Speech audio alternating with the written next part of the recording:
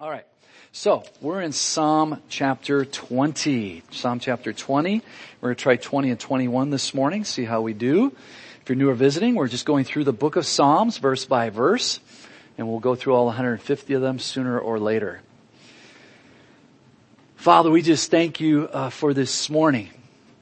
And again, we just continue in our worship. Lord, we love your word, and we thank you for your word that we have the truth sitting on our laps right here, right now.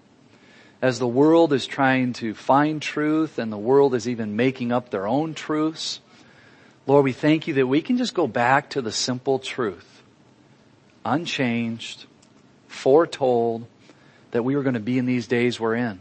We are in desperate days. So Lord, we need more of your Holy Spirit, and we need to remain in the truth with our neighbors, our co-workers, with our family members, with those relationships where there might be conflict because of the changing truths of our world. Lord, help us to stand fast, to remain steadfast in your word, that we would not compromise, we would not waver, but we would speak the truth in love. Lord, I pray for the gift of teaching this morning. In Jesus' name, amen. Amen. Well, Psalm 20 and 21 actually go hand in hand. Psalm 20 will show us the preparing of the nation, a prayer for the day of battle. And Psalm 21 will give us the follow-up discourse for the victory of the nation after the battle. Let's look at, even though you're in Psalms 20, go ahead and stick your finger there or something else. And let's look at 1 Chronicles 19. 1 Chronicles 19. And I believe this gives us the background for these two Psalms. Can't absolutely say for sure, but I think it's a pretty good indication. 1 Chronicles 19 verse 16 says, "Now when the Syrians saw that they had been defeated by Israel, they sent messengers and brought the Syrians who were beyond the river. And Shaphat, the commander of Hadadezer's army, went before them. When it was told David, he gathered all Israel, crossed over the Jordan, and came upon them, and set up in battle array against them. So when David had set up in battle array against the Syrians, they fought with him. Then the Syrians fled before Israel. And David killed 7,000 charioteers and 40,000 foot soldiers of the Syrians, and killed Shaphat, the commander of the army. And when the servants of Hadadezer saw that they were defeated by Israel, they made peace with David and became his servants. So the Syrians were not willing to help the people of Ammon anymore." So now back in Psalm 20, with that little bit of background, hopefully the psalm will make a little more sense. Psalm 20, to the chief musician, a psalm of David. And remember, they're songs, so a song of David. "May the Lord answer you in the day of trouble." Now as we read these first 5 verses, the nation is praying for their king that he be victorious in the day of battle. You see, the king was obviously the national representative, but was to be a godly representative as well. So, may the Lord answer you in the day of trouble. May the name of the God of Jacob defend you. May he send you help from the sanctuary and strengthen you out of Zion. Now, if you've been with us going through the Psalms, all of these things should start making sense. Zion was where David lived. The tabernacle was in the area there. So the sanctuary, the presence of God. So all these little subtle little things are not so subtle. They're definite. They have definite meanings for you and me as well. May he remember all your offerings and accept your burnt sacrifice. Selah. Think about it. May he grant you according to your heart's desire and fulfill all your purpose. We will rejoice in your salvation. And in the name of our God, we will set up our banners. May the Lord fulfill all your petitions. Even the enemy knew the God of Israel. Because remember, they had come out of Egypt with many, many miracles. And so word had spread throughout the known world at this time about this God who brought the Israelites out of Egypt. So it wasn't like they didn't know about that God. They just had their own gods that they chose to serve. And so they wouldn't submit to the God of the Hebrews. But when they would specifically go into battle, and you can read this as you read from Genesis to Revelation, when you get to Chronicles, when you get to Samuel, and you see the battles, you will hear in those stories that the enemy would say, hey, focus on the king. Focus on the king. If we can kill the king, we'll cause dissension, division, disillusionment, but we got to get the king. Try to get the king. And they would have certain people that would specifically go after the king. In 2 Corinthians 5:20, we read this verse, and you probably have it memorized. Now then, we are ambassadors for Christ, as though God were pleading through us. We implore you on Christ's behalf, be reconciled to God. Which means the enemy desires to attack us in order to ruin our testimony. And we appreciate your prayers. And oftentimes people will say, well, you know, the enemy's really after the pastor. Because if he can get the pastor, that will cause dissension, disillusionment, possibly defeat. And in a sense, that's true. But I'm just a man. And there's another man that will come behind me, if the Lord tarries, that will be able to teach and carry on. We really need to be praying for one another. Because you are just as important as I am. Your testimony actually is probably even more important than mine. Because you take your testimony with you, not mine. And so people are looking at you, they're watching you. How do you work? Are you on time? Are you lazy? Are you the best worker at the job site? How are you doing in your studies? What comes out of your mouth? Does your mouth match what you supposedly say you do? Does your talk match your walk? These are all things that are very, very important for you. And the enemy wants to destroy your testimony so that others might become discouraged or disillusioned with Christianity. And I think that's one reason why we have the problem we have today in Christianity. Because the media loves promoting those who have fallen.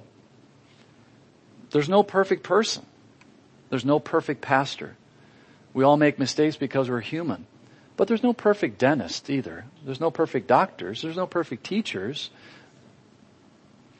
But we as pastors are called to a higher calling, and so we have to be more responsible in that area of our lives because it can cause disillusionment.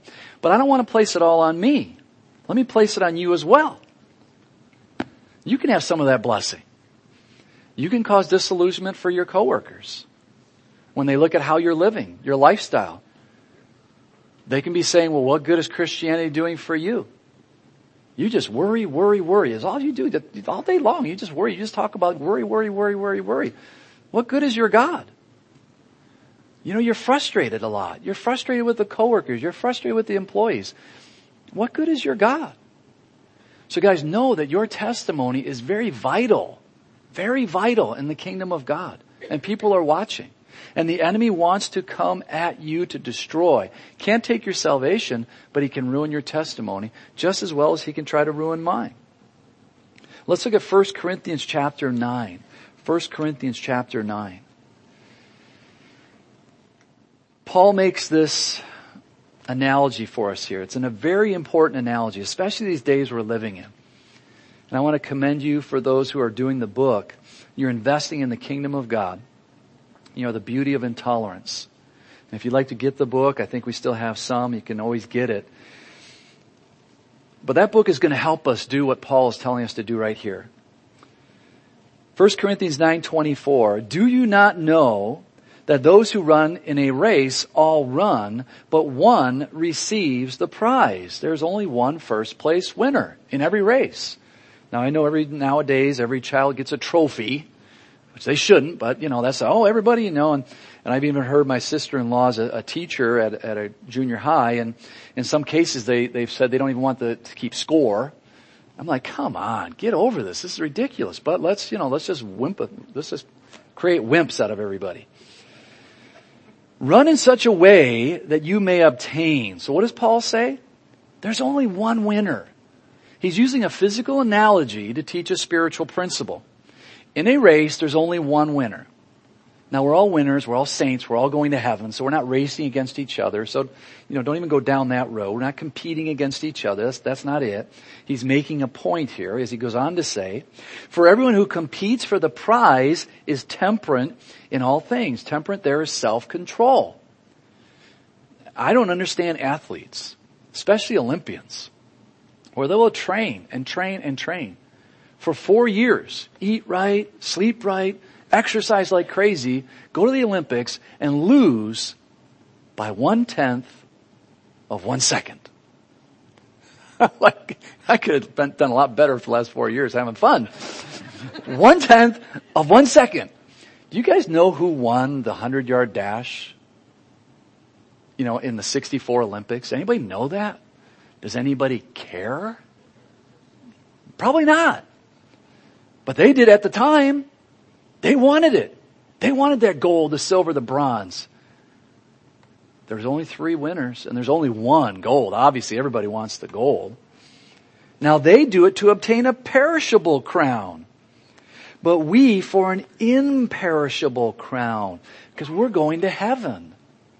Therefore, I run thus, not with uncertainty. So Paul now takes that physical analogy, and he now starts to apply a spiritual principle.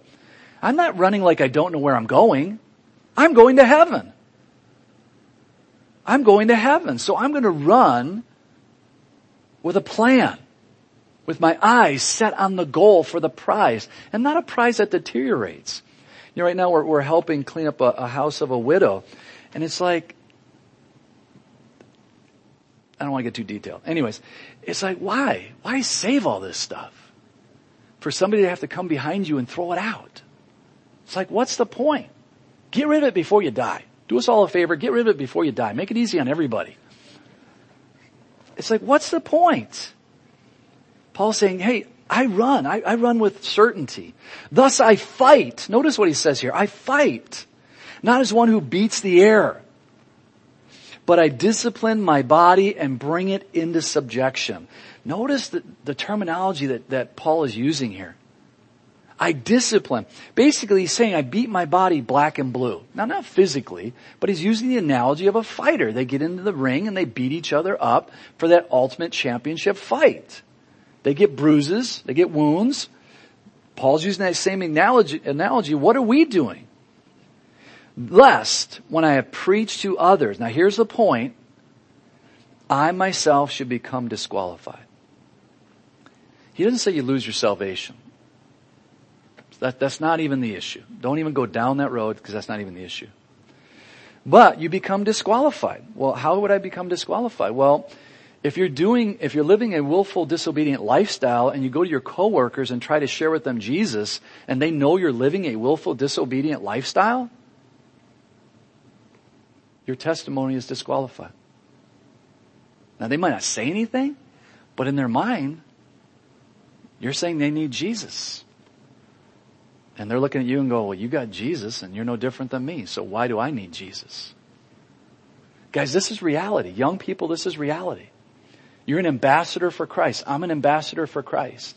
So if we want people to come to Christ, we should be living differently. We should be living like Christ and giving that example of Christ so that others would have a desire. Jesus said, you're going to be the salt.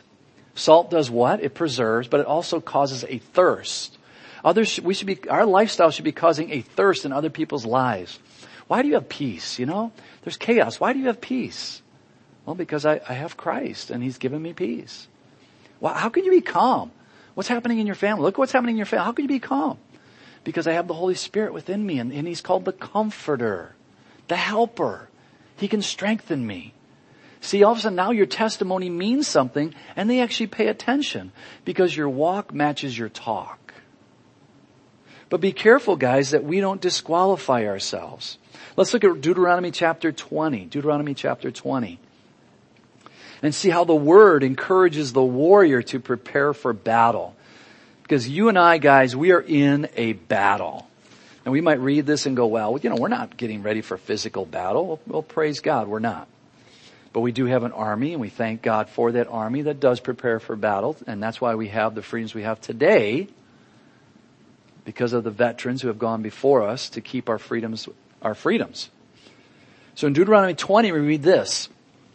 When you go out to battle, Moses speaking to the Israelites, against your enemies, and see horses and chariots and people more numerous than you, do not be afraid of them. Do not be afraid of them. David killed 7,000 charioteers and 40,000 foot soldiers of the Assyrians. Not Assyrians, of the Syrians. This was an intense battle that David was heading into. For the Lord your God is with you, who brought you up from the land of Egypt. I have that highlighted. For the Lord your God is with you. So it shall be when you are on the verge of the battle, that the priest shall approach and speak to the people. And he shall say to them, Hear, O Israel, today you are on the verge of battle with your enemies. Do not let your heart faint. Do not be afraid, and do not tremble or be terrified because of them. Why? For the Lord your God is he who goes with you to fight for you against your enemies to save you. What is the priest doing in these verses? He's lifting up the name of Jehovah. And notice what he says. Don't be afraid of what you see. It's the same for you and me today. Things come into our lives. We see. And we can immediately panic. But rather trust in the God whom you don't see. As we look back in Psalm chapter 20, or Psalm 20, not chapter, Psalm 20 verse 5. We will rejoice in your salvation. In the name of our God, we will set up our banners. They were trusting in the God whom they did not see. They were focusing upon him so that their hearts would be encouraged as they were going off to battle. So as we look at these opening verses here, prayer. I mean, what is in these verses? They are praying. Praying is obviously very important. And notice it's not one person's prayer, David's prayer, but it's a group of people praying. And I encourage you to join us on Saturday mornings. Every Saturday morning, 52 weeks a year, we have prayer from 8:30 to 9:30 in the teacher's lounge in the Sunday school. Every single Saturday morning. 1 hour. We start at 8:30, we end at 9:30. And as you fill out requests, we encourage you to fill out requests. Those requests get prayed for 3 months, and then we rotate them out. So please fill out a request. Put them in the agape boxes, and they will be prayed for 3 months. Join us at that prayer time. Don't leave it up to other people. You be a part of that. Come together. For prayer is one of the foundational truths of our Christian faith. Well, even more specifically, aside from Saturday morning, which we do this, let's look at 1 Timothy chapter 2. How can we apply this principle to our lives today? Prayer. As the saints are lifting up the king before the battle, what should we be doing? Well, 1 Timothy chapter 2 gives us very specific instructions. Therefore, I exhort, first of all, that supplications, prayers, intercessions, and giving of thanks be made for all men, for kings. What? Paul, you're under Caesar Nero. The guy's a nut. And you're saying to pray for him? Pray for him? Why would we want to pray for him? Because he needs Jesus. Paul knew that. Paul needed Jesus. Paul was going to hell just like Caesar Nero was going to hell. Paul as a religious person was not better than Caesar Nero. They're both going to hell. Once Paul received Jesus as a Savior, now I'm going to heaven. I'm going to spend eternity with God. It sure would be nice if Nero could spend eternity with God. So that has to be our ultimate goal. You know, for 8 years, we didn't whine and complain about our previous president. We prayed for our previous president every Saturday morning and in our own private personal lives. And you should as well. Is our current president the answer to all our problems? Not. Maybe we're getting a reprieve. I don't know. God does. But this I do know. The scriptures tell me that I, not somebody else, that I am supposed to be praying specifically for them. And all who are in authority. So our state leaders, our leaders here in the town of Queen Creek. Why? That we may lead a quiet and peaceable life in all godliness and reverence. For this is good and acceptable in the sight of God our Savior, who desires, here's why we pray, who desires all men or all of mankind, male, female, all men to be saved and to come to the knowledge of the truth. Our current president is only going to have so much power for so long, 4 years. But in his own mind, because he's such a wealthy man, he thinks he has a lot of power.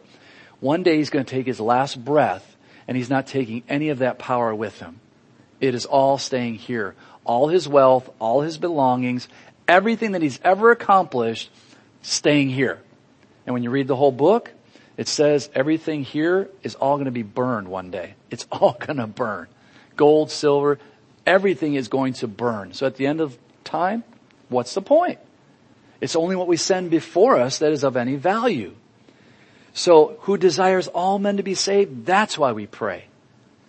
That brothers and sisters around these people, I'm never going to be around them most likely, but we do have brothers and sisters around them, that they will be bold, that they will proclaim the gospel, that they will have strength to do what they can do with their testimony and with their witness to possibly win them to Christ.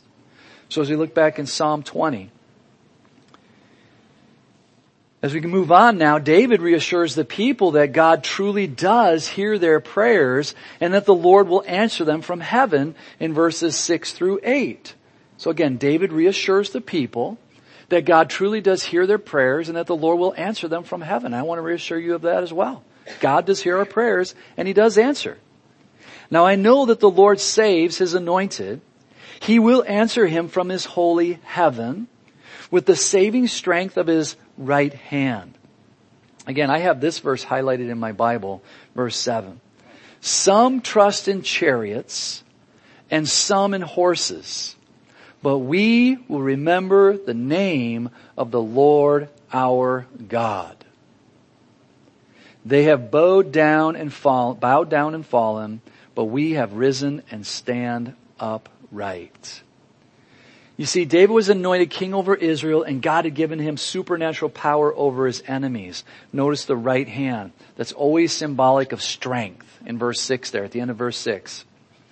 Then David gives us a great proverb in verse 7 there. You see, people today still trust in their own abilities, where the believer can simply trust in the name of the Lord. And I don't know if you've ever had this happen in your life, but where somebody looks at you and things don't look very good, and you just say, well, I'm just going to trust in the Lord. And they kind of do that dog thing where their head just kind of goes sideways. Huh? They don't get it. They don't understand. And they might even mock you for it. Oh, you're just going to trust in the Lord, huh? Yeah, I'm just going to trust in the Lord. It might seem oversimplistic, but if it goes back to what we talked about last week, if God spoke everything into being, do you think He can take care of your bills? I think so. So I just like being simple. You know what? God's going to take care of it. God has a plan. See, David was able to look back, and he built tremendous confidence in his God. David knew that God had never let him down, and God would continue to be there for him. Well, how can you and I benefit from this? Well, let's look at Deuteronomy 17, because I mentioned this a few weeks back. And let's see how the king was to remember God and His ways. How are you and I supposed to remember as we look back? Well, Deuteronomy 17 gives us gives the king very specific information, but it's beneficial to us.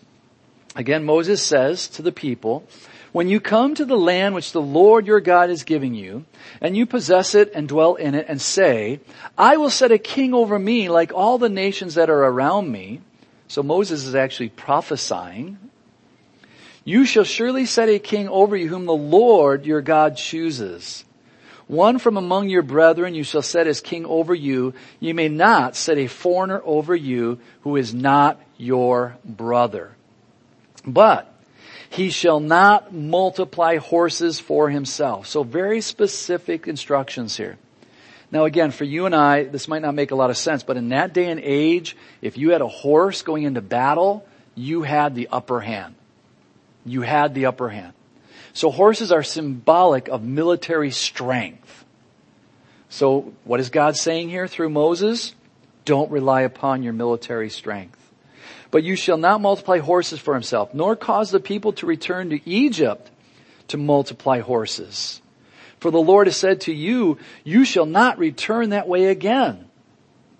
Neither shall he multiply wives for himself, lest his heart turn away, nor shall he greatly multiply silver and gold for himself. Also it shall be, when he sits on the throne of his kingdom, that he shall write for himself a copy of this law in a book. The first 5 books of the Bible.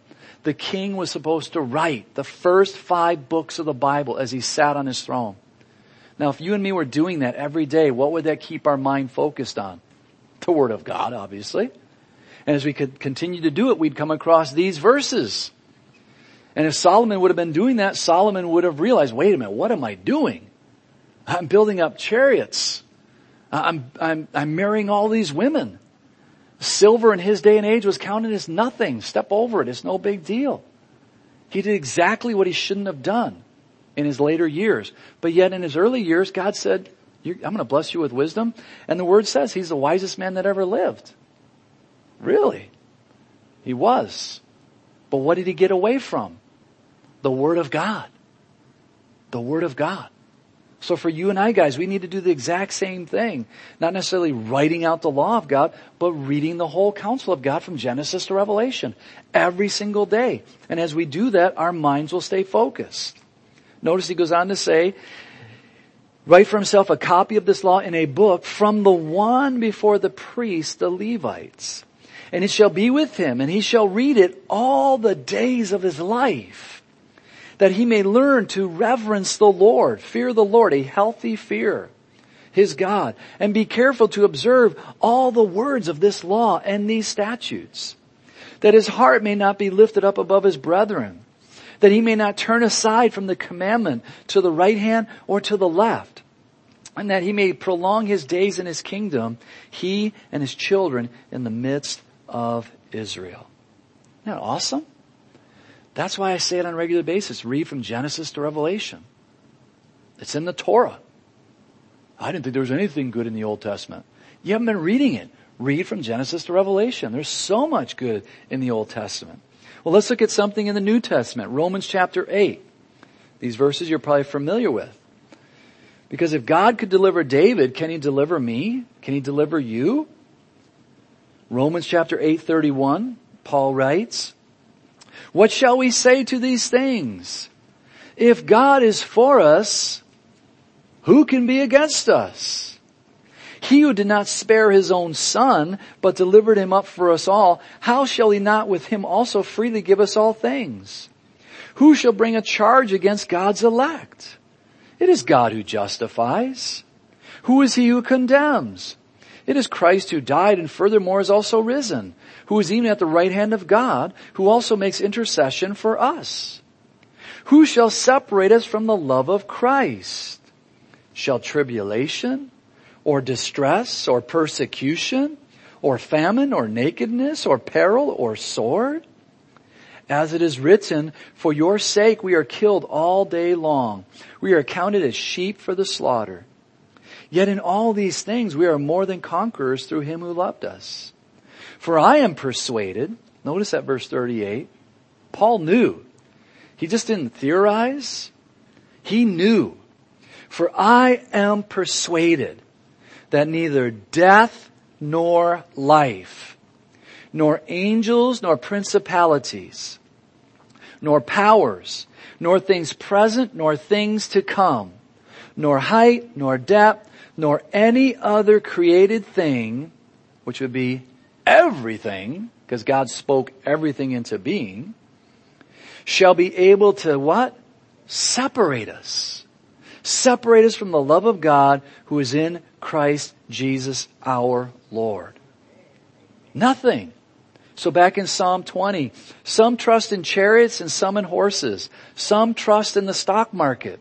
Some trust in their 401k. Some trust in their career. Some trust, fill in the blank. It's going to disappoint you sooner or later. It's going to disappoint you. Whatever you're trusting in, if it's not God, it will disappoint you. But we will remember the name of the Lord our God. Remember, they're going into battle. We've got forces. They've got forces. Do we have more than they? It doesn't matter. We've got God. They've got a problem. It's the same for us, guys. We've got God. Satan has a problem.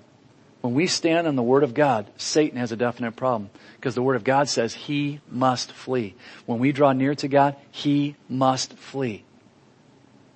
But we do have our responsibility of drawing near to God. David wraps it up with much the same way it was started. Save, Lord! May the King answer us when we call. And notice that I believe it's David because it has a capital K there. I believe that King is King Jesus, whom we know, the Messiah, whom we know to be King Jesus. May the King answer us when we call, and God did. As we read in Psalm 21, to the chief musician, a psalm of David. So again, as I mentioned at the beginning, this psalm is in response to the prayers of Psalm 20. It is a psalm of praise and adoration for the victories that were granted. The king shall have joy in your strength, O Lord, and in your salvation how greatly shall he rejoice.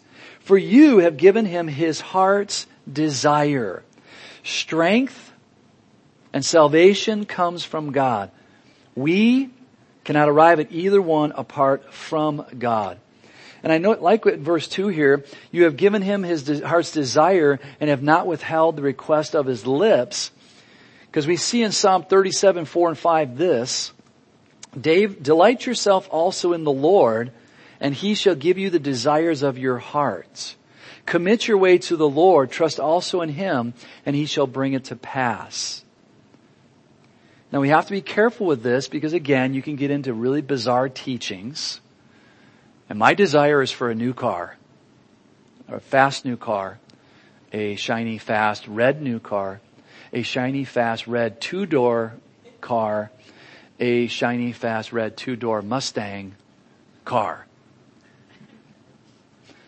God wants to give you a car, but he can't give it to you because you're too specific. You want it exactly the way you want it to be. But when you start to take on God's ways, as I believe David did, you just cry out to God, God, I need a car. And God brings you a car, and it's a piece of junk. You look at it and go, thanks, God. Praise the Lord. It runs. It goes from point A to point B. I would have liked to have had air conditioning, but, for the first 8 or 10 years in our marriage, we didn't have a car with air conditioning. And one of our cars was a blue boat. I think most of you have heard this, but it was a blue station wagon. One of those really big blue station with the seat in the back that flipped up so you could look at the person behind you all the time. And that's kind of awkward, looking at the car behind you on a regular basis. No air conditioning. We had air conditioning, 4 windows at 45 miles an hour. And the interior was black vinyl. Ooh, yes! It worked. Praise God. Thank you, God, for the car. We're not in debt. Debt-free. Praise the Lord. What's your desire? The more you seek after God, the more you take on God's desires, and all of a sudden your desires are God's desires. And when you pray, you just go, thank you, God. It's a car. Praise the Lord. Let's move on. What's next? He's got other things to do. Stay focused. Verse 3, for you meet him with the blessings of goodness. You set a crown of pure gold upon his head. He asked life from you, and you gave it to him. Length of days forever and ever. His glory is great in your salvation. Honor and majesty you have placed upon him. For you have made him most blessed forever. You have made him exceedingly glad with your presence. For the king trusts in the Lord. And through the mercy of the Most High, he, the king, shall not be moved. Praise God. David proclaims here his trust in the Lord. And guys, you and me can do the exact same thing. Whatever we have, we're just trusting in the Lord. Thank God for it. 8 through 12, your hand will find all your enemies. Your right hand will find those who hate you. You shall make them as fiery oven in the time of your anger. The Lord shall swallow them up in his wrath, and the fire shall devour them. Their offspring you shall destroy from the earth, and their descendants from among the sons of men. For they intended evil against you. Notice this. David makes a point here. They were coming against David and the nation of Israel. But David said, no, they were coming against you. Because we represent you. The nation of Israel represents you. Who do you represent? Again, you're an ambassador for Calvary Chapel. No. Who are you an ambassador for? Christ. You represent Christ. So when they come at you for your Christian faith, when you say living together is not acceptable, it's not an acceptable lifestyle. Homosexuality is not an acceptable lifestyle. Doing drugs is not an acceptable lifestyle. And they come against you, you have to remember, they're not coming against me. They're coming against God's word. They're coming against God. I'm just going to keep loving them and speaking the truth in love. But guys, doesn't somebody have to speak the truth in love? If we all just don't say anything, what does the next generation have to cling to? Because they're getting it flushed down their throat 24/7. They got social media. They can get onto it any time. I encourage you parents, turn off your internet at a set time at night. Block your internet. Because the kids are up. If you don't think they are, they are. Teenagers are up 1, 2, 3 o'clock in the morning doing social stuff that they should not be doing. Don't be ignorant. Don't be unknowing. Be wise. Let them whine. Let them complain. Tell them to go to sleep. They'll get over it. Turn it off and then turn it on at an appropriate time. It's your house. Guard your house and guard your children. Be very, very careful. You see, as believers, the peace of God comes through obedience to his word. The enemy will lose every battle to an obedient child of God. Why did David win the battle here? Because he obeyed God. David lost other things. Why did he lose other things? And when did he lose other things? When he was disobedient to God. King Saul, the first king, won battles when he was obedient to God. When did he lose battles? Disobedient. Believers, we can win battles. When we lose battles? When we're disobedient. It's the same thing, guys. It's the same thing. Don't make it a rocket science. It's very, very simple. Keep it simple. David proclaims here, for they intended evil against you. They devised a plot which they are not able to perform. Therefore, you will make them turn their back. What did the Syrians do? Israel started to fight with them. They turned around and fled. Did God do that or did David do that? God did that. God caused that to happen. Therefore, you will make them turn their back. You will make ready your arrows on your string towards their faces. Now David makes this proclamation.